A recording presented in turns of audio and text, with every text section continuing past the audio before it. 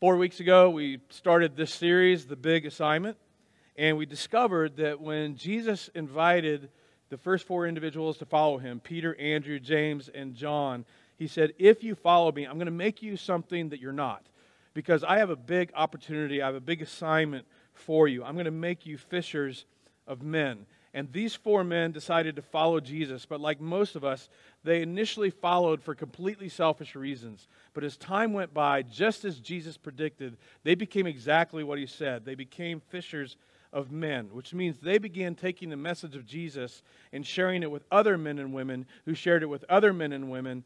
And eventually, here we are 2,000 years later on the other side of the world, seeking, celebrating, and for most of us, worshiping Jesus Christ as our Savior.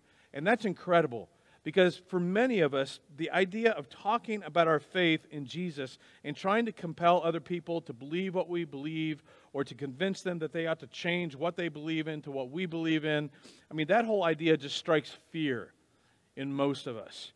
And which is a little strange, because we're glad somebody told us, right? Like, we're glad somebody told us. I'm so glad that someone shared with me maybe that message, or they invited me to church, or they gave me that book, or they shared that faith-based podcast. They sat me down. Maybe they were even a little confrontational. Maybe it was my grandparents. Maybe it was my parents. I'm so grateful that someone told them and that they told me as they raised me. But the idea of me talking to other people who don't believe it is terrifying. Or for some, so the idea of trying to get other people to leave what they believe to believe what you believe, it doesn't even seem right.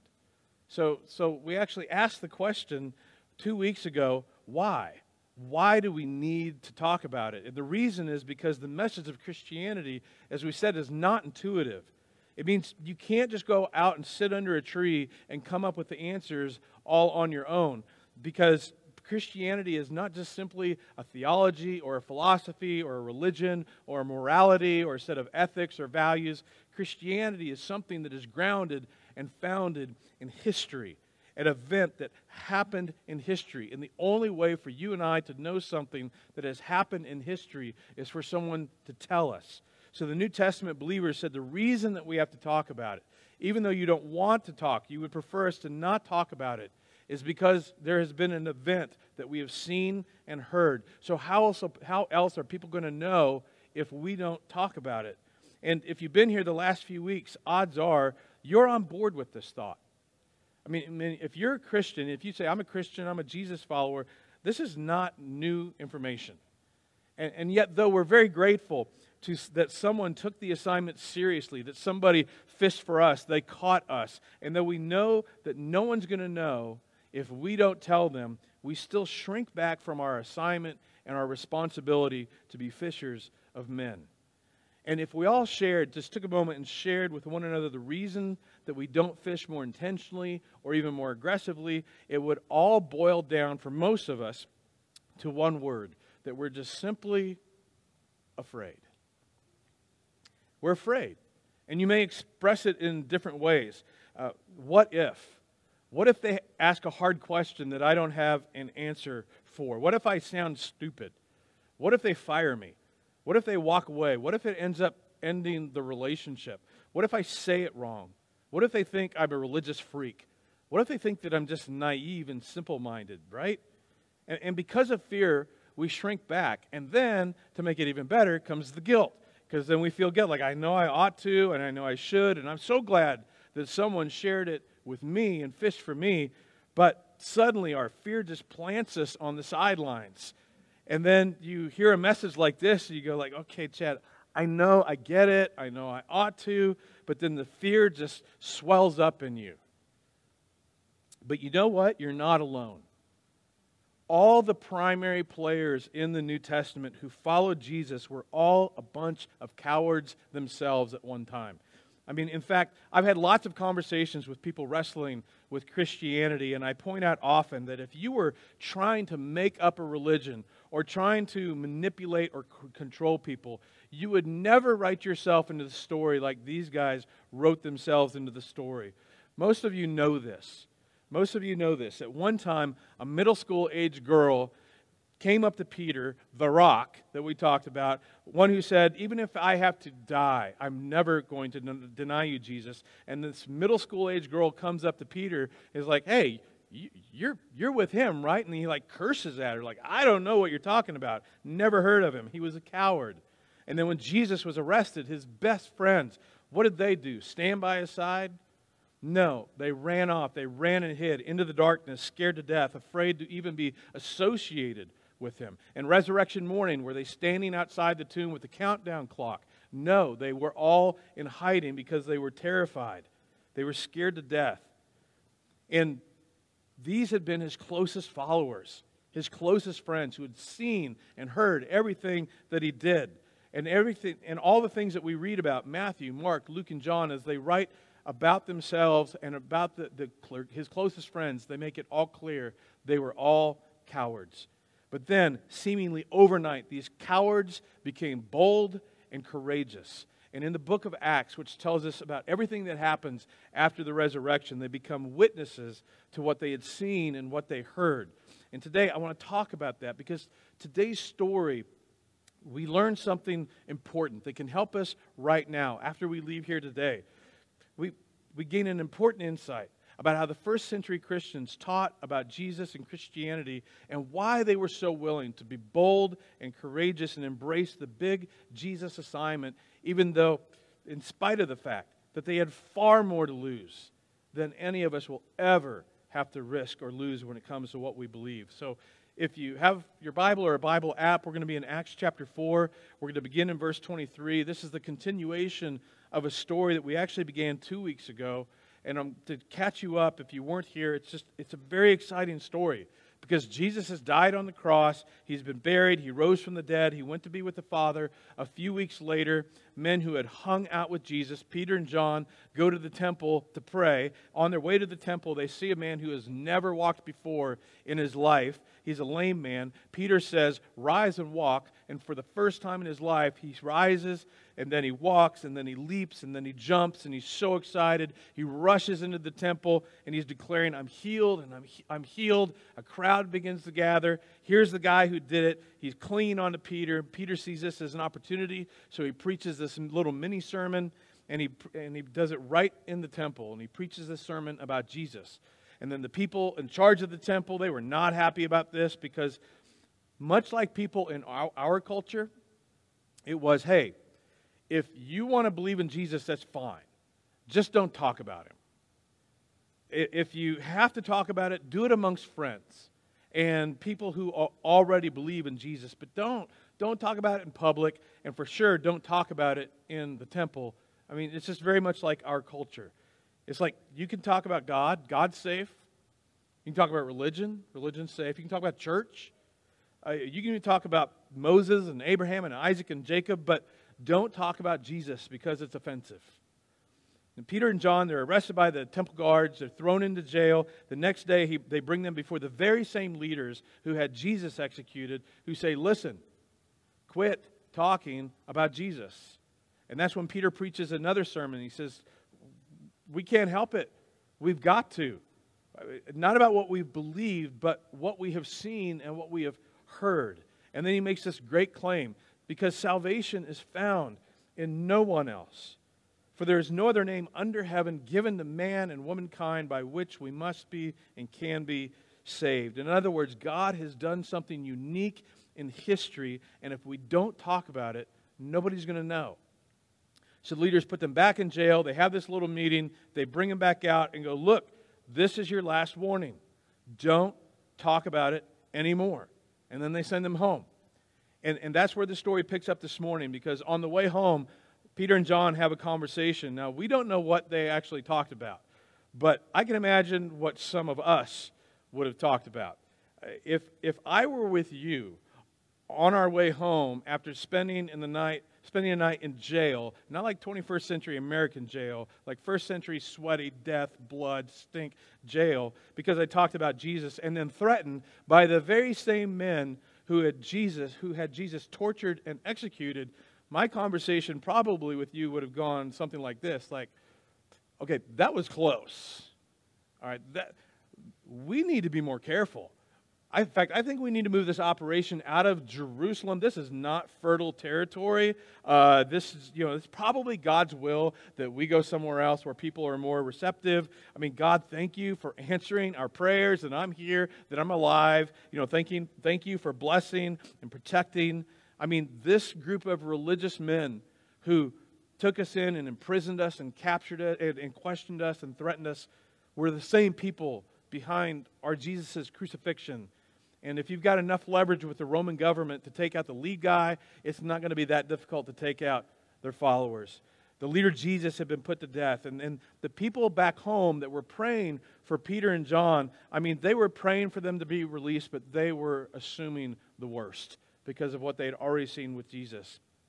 But they arrive back at headquarters. All these people are like, oh my gosh, they gather around them. What has happened? And they begin to tell their story. And that's where our story picks up today. This is verse 23 in chapter 4 of Acts. And Luke tells us that on their release, Peter and John went back to their own people and reported all that the chief priest and the elders had said to them. And look how they respond. When they, the people, the followers of Jesus, these new converts, heard this, they raised their voices together in prayer to God. Now again, you've got to put yourself in the moment. These earlier followers of Jesus, for them, Peter and John are important. Okay, we can't lose Peter and John. We have to protect these guys. These guys were so close to and spent 3 years with Jesus. We haven't heard all their teaching yet. We almost lost them. And if they're going to persecute these guys, odds are they're going to persecute us, all the followers of Jesus. So the question is, what would you pray in that situation? I think my prayer would have been something like, Dear Heavenly Father, thank you for this day, because that's how we all start our prayers, right? So thank you for this day. Now down to the serious stuff. Help me. Help me, help me, protect me, help protect my family. In other words, sort of like the prayers we pray already. Bless and protect, bless and protect. In Jesus' name, amen. Because this was a close call. It's like, okay, we'll talk about Jesus, but we're going to be more careful. But instead, this group of people have an aha moment. And oh my God, if this would truly happen in my heart, in your heart, and in our church, they suddenly connect some dots. And it dawns on them that they are in the middle of something extraordinarily significant. And not only that, they are players that God has seen fit to involve them in something that He's been up to for generations. And when they pray, they don't pray like we normally pray. Instead, they suddenly see the big picture and they pray an incredible prayer. A prayer that it just reflects a perspective that I wish that you and I could truly embrace every single day and hold on to it. And they don't start with, Dear Heavenly Father, thank you for this day. They start with Sovereign Lord. God who is large and in charge. God, it looked like you had lost control. I mean, Peter and John were arrested. It looked like you had lost control, but now we realize you've never lost control. You have been in control from day one. Sovereign Lord, they said, you made the heavens and the earth and the sea and everything in them. I mean, maybe we should begin some of our prayers like that, because, man, does that give a clarifying context for everything else we might talk to God about. And here's where they begin to connect some of the dots. You spoke by the Holy Spirit through the mouth of your servant, our father David, King David. It's God, we remember something that we were taught as children, a psalm that talks about the coming Messiah, and that when He finally came, that when He shows up, He's going to be persecuted and things are not going to go well. And here's what you spoke through our father David. Why? Why do the nations rage and the peoples plot in vain and the kings of the earth rise up and the rulers band together against the Lord and against His anointed one? Written nearly 1,000 years earlier, this psalm that we learned as children predicted that when the Messiah comes, the rulers of the Gentiles and the kings, they're going to try and take a stand against Him, but it won't work. They will plot in vain. And then it dawns on them, this has been fulfilled right in front of us, right before our eyes. this has happened. Indeed, Herod and Pontius Pilate, together with the Gentiles, the Romans, and the people of Israel in this city, they came to conspire against your holy servant Jesus, whom you anointed. They're like, oh my gosh, it happened right in front of us. Pilate, Herod, kings conspire together in vain to thwart what you, O God, would do in history through your anointed one, Jesus. And we're in the middle of the fulfillment of a major league prophecy. And we almost missed it. Because when he was arrested, we were praying that he would be released. When they were going to crucify him, we prayed for a miracle that he wouldn't die, but it didn't change anything. He was crucified and then he died. And we thought, oh no, God has lost control. But then God raised him from the dead and we were just dumbfounded and so confused. But now we get it. This was your plan all along. And you look at this next part. They did what your power and will had decided beforehand would happen. And I think Peter and John and the rest of the disciples who were there, they just must have thought to themselves, how embarrassing. How embarrassing. We were standing with the Savior in the Garden of Gethsemane when the temple guards came to arrest him. And instead of thinking to ourselves, this is all part of God's plan. Exactly what Jesus tried to tell us was going to happen. And instead of thinking, well, this is what sovereign God wants to do, we thought God had left us. We thought God had abandoned us. We thought we ran for cover.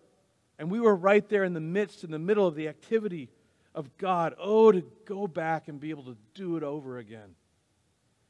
And we let fear overcome us. What cowards we were. What an opportunity we missed.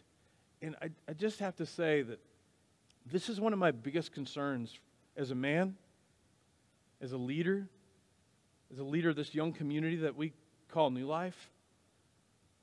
One of my biggest concerns is, will you and I have the same experience someday? Will you and I someday look back at the opportunities that we had with coworkers and friends and neighbors and family, people that we work out next to at the Y or the fitness club, the people that are just around us in our life, and think what cowards we were? What were we so afraid of? Look at the opportunities I missed. What was I so afraid of? I mean, I've got it tattooed on my left arm, and just as a reminder, why are you afraid? In this moment, suddenly, this group of people, they get it. And now they don't know what to ask. Now they don't know what to pray for, because, what do you do when you realize suddenly that everything that you've been asking for, everything you've been praying has been the wrong stuff because you didn't know what God was up to? It's like, now I don't know what to pray. Here's what they say. Now, Lord, and I love this, consider their threats. In other words, they don't pray, do away with our enemies, because they realize, well, you may want to use our enemies. And they don't ask, don't let us be arrested or persecuted, because that may be what God wants, is for us to be arrested and persecuted. So they choose this neutral word, like, Lord, okay, the people who are persecuting and threatening us, who could arrest us, who could take our lives at any moment, at least consider their threats. Like, we don't know what to pray.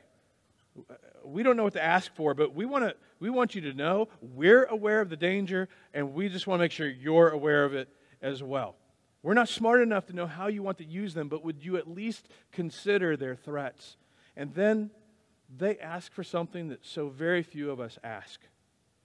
So very few of us in this room or online that have ever asked for. They ask for something that's so contrary to what we normally ask for. But here's a group of people who suddenly have a proper perspective of what God is up to. So they pray, sovereign God who is active and has been willing to use us in this grand narrative. If you don't do anything else, do this one thing. Enable your servants to speak your word with great boldness.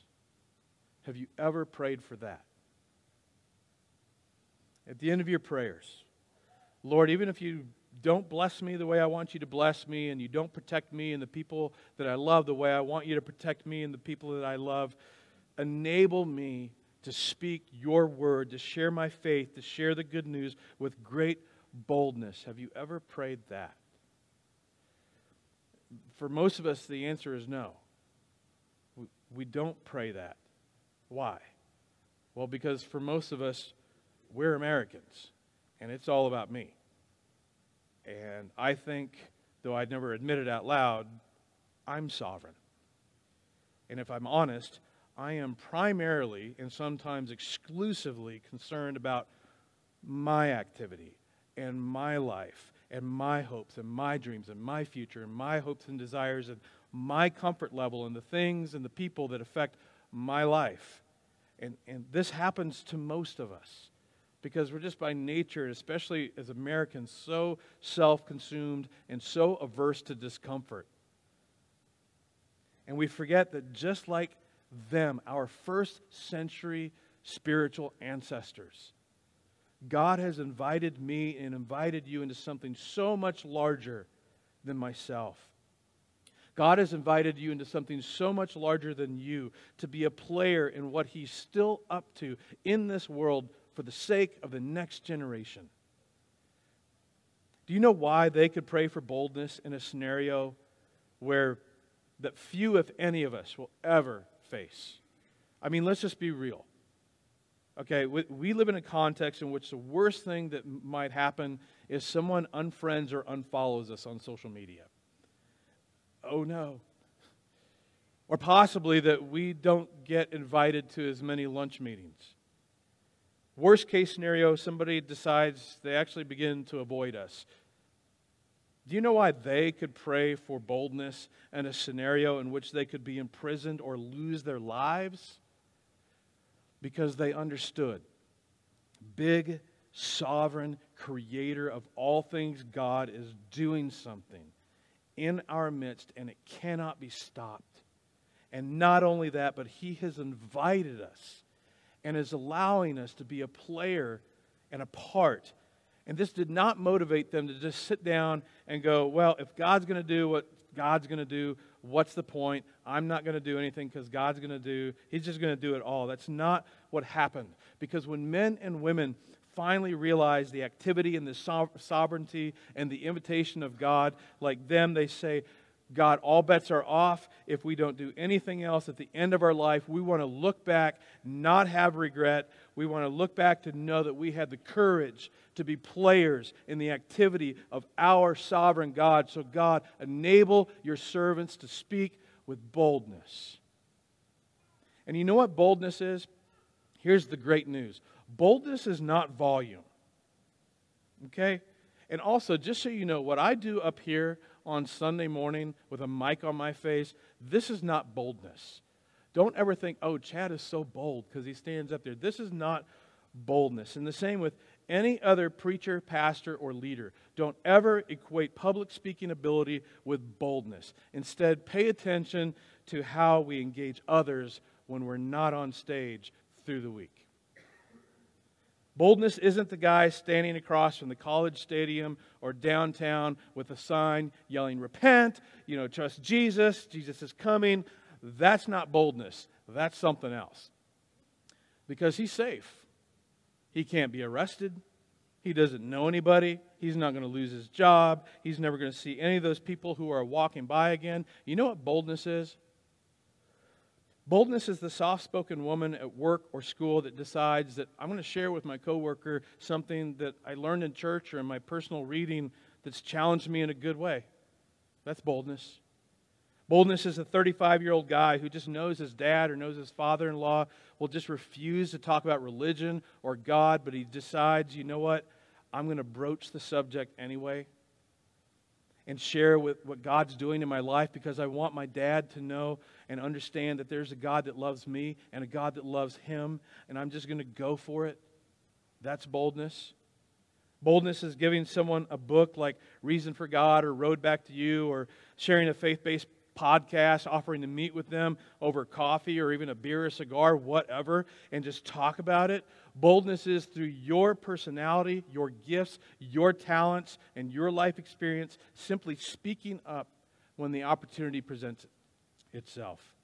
It's not about volume, and it's definitely not about being obnoxious. It's about being ready to talk about how God has impacted your life and be as ready to talk about that as you are the Chiefs game. Sorry to meddle. Boldness is listening. Here's a tool. It's listening for 3 little knots when someone's talking to you. What I mean is you're having a casual conversation. They say something along the lines of that they're not in church, or something's not going well, or something in their life I'm not prepared for this. In our community, it's all the coronials feeling not prepared for parenthood, okay? And then you just simply respond with, really, you should come with me, come visit my church this Sunday. It's when someone close to you shares something about a small or a big struggle that they're having in their marriage or life or with kids, and you're like, hey, you know, our church had this awesome thing, and we dug into the Enneagram, and a lot of us worked through this book called The Road Back to You. It could really help you figure some stuff out. Would you be interested in that? It's about men and women and students who are perfectly positioned in someone's life, and as God presents these opportunities, that we would choose to be proactive, to speak up, to take advantage of those opportunities for the sake of seeing that person place their faith in Christ. Something just to share as a side, something that I've recently done. Actually, I think God made it happen a few months ago. I was going in. I go to the Andover Y typically to work out. I forgot my earbuds. Some of you will get this. I thought, I can't work out. I don't have my earbuds. Like, I got to go home. You know, God doesn't want me to work out today. So but I go in. I just suck it up and go in. And the amazing thing was that suddenly I started hearing some of these conversations around me with other people who were working out together. And without going into all the details, suddenly, like 2-3 weeks later, I get friend requested from this one group. I call them the Squad. It's a mix of individuals that work out.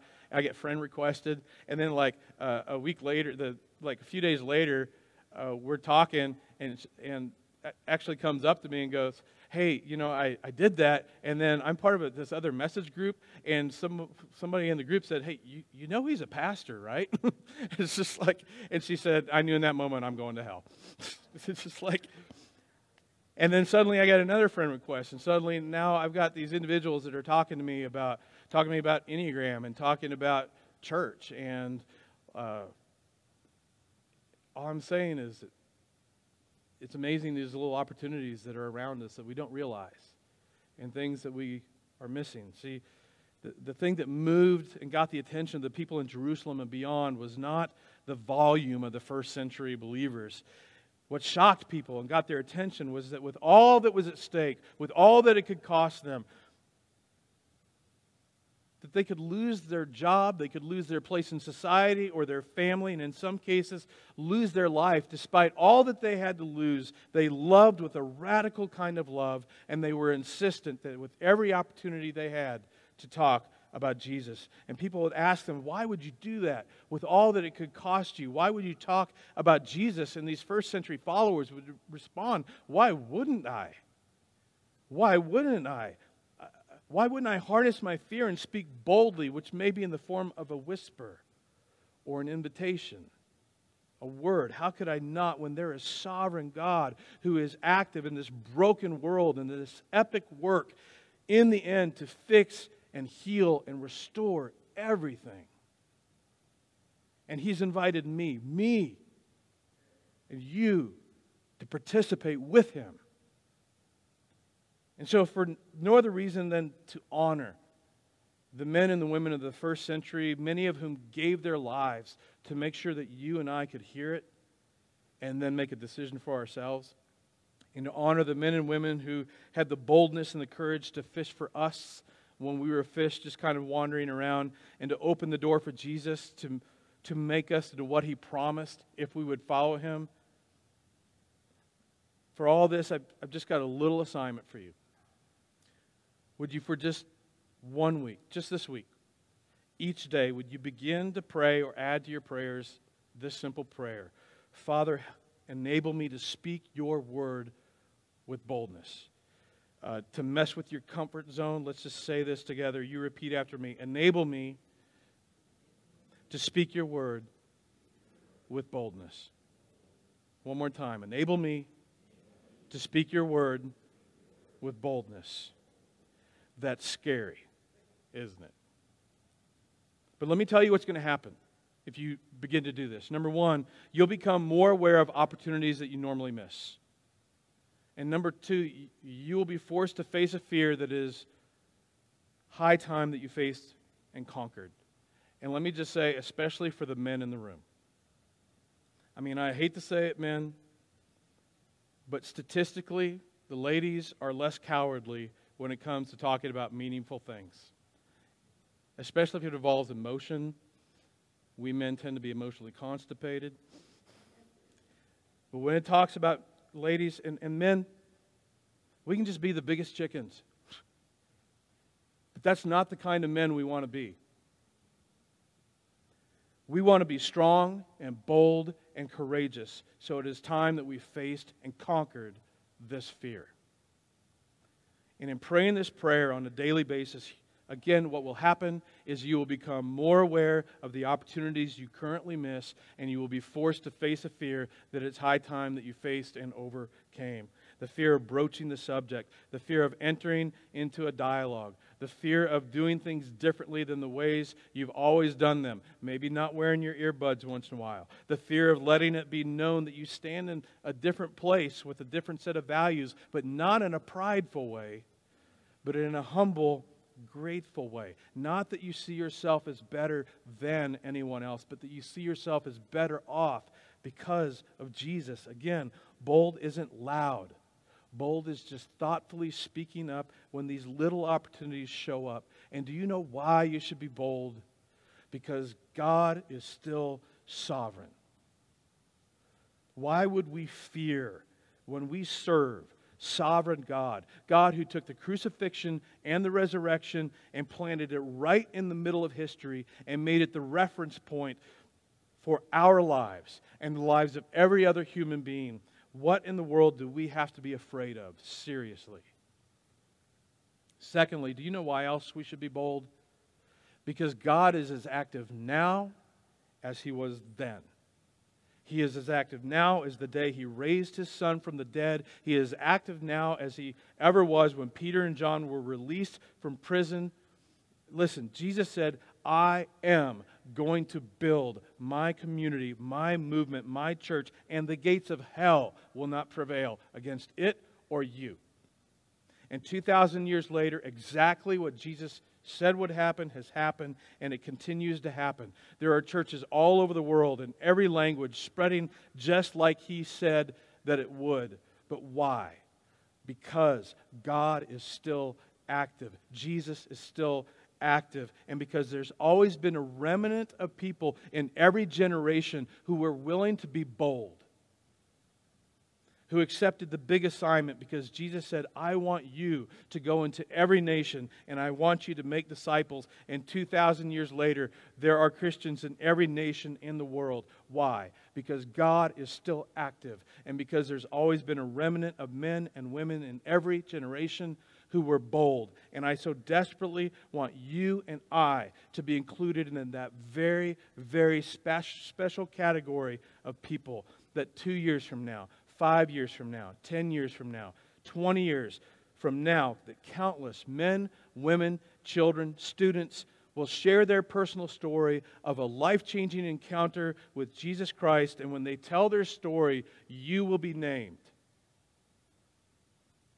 That new life will be named because we took seriously that you and I have been invited to be players in God's unfolding plan in this generation and in this world. How in the world can we justify sitting on the sidelines?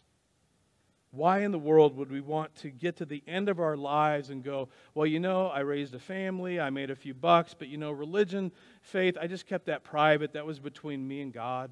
I mean, isn't it amazing that we can talk about God and church and the Bible, but we have such a difficult time talking about Jesus?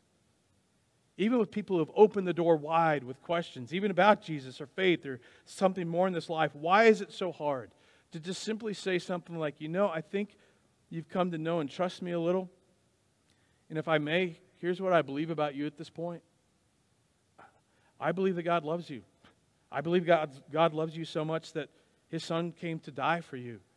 And if you would just give Him a chance, I just know that your life would change in wonderful ways like mine has. And you don't need to be good. You just need to be forgiven, just like me. And forgiveness isn't about how well you perform. It's about who you're trusting. And we're always tempted to trust in ourselves.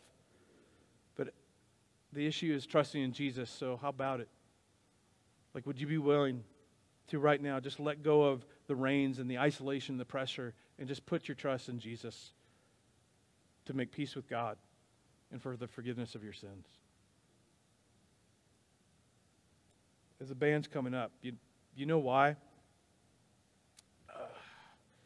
You know why I think it's hard for us to do this? I think it's because we've lost sight of sovereign God. Especially right now, the world feels so out of control. There's just so much anger and angst and accusation and finger pointing, whether it's politics or COVID or Omicron, or it doesn't matter. And we've just become so hateful to each other. And honestly, there are times it just feels there can't be any hope.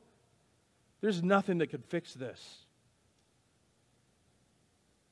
But God is still as active now and still as sovereign and still as on His throne as ever. And He has given you and me the privilege and the honor of being invited into what He's going to do with or without us. What an honor to be included. So would you just pray through the week with me? Heavenly Father, enable us, whatever relationships that we're in, not to just simply be a good person and not just simply to be a good influence and a good example. Enable me to speak your word with boldness and not worry about the outcome. Because you know who's responsible for the outcome? How people respond, how they react, how and when they will receive the truth. Sovereign God is in charge. Not scared little you and not scared little me. Sovereign God is responsible for outcomes. I'm just a player. You're just a player, and privileged to be allowed to be a part of the process in someone else's life. And the same is true for you. And it doesn't matter how much Bible that you know, though you should spend more time in the Bible, especially the Gospels. Matthew, Mark, Luke, and John. But it doesn't matter how long you've been going to church. It doesn't matter how old or young you are. Just imagine what could and would happen if you began to pray at the end of all our little self-centered prayers that we all pray. If at the end we said, Sovereign God, even if you don't do any of that, would you enable me to speak your word with boldness? We have been invited to participate. And if we don't talk about it, people won't know. Let's not end up with regret because of missed opportunities, because we were cowards.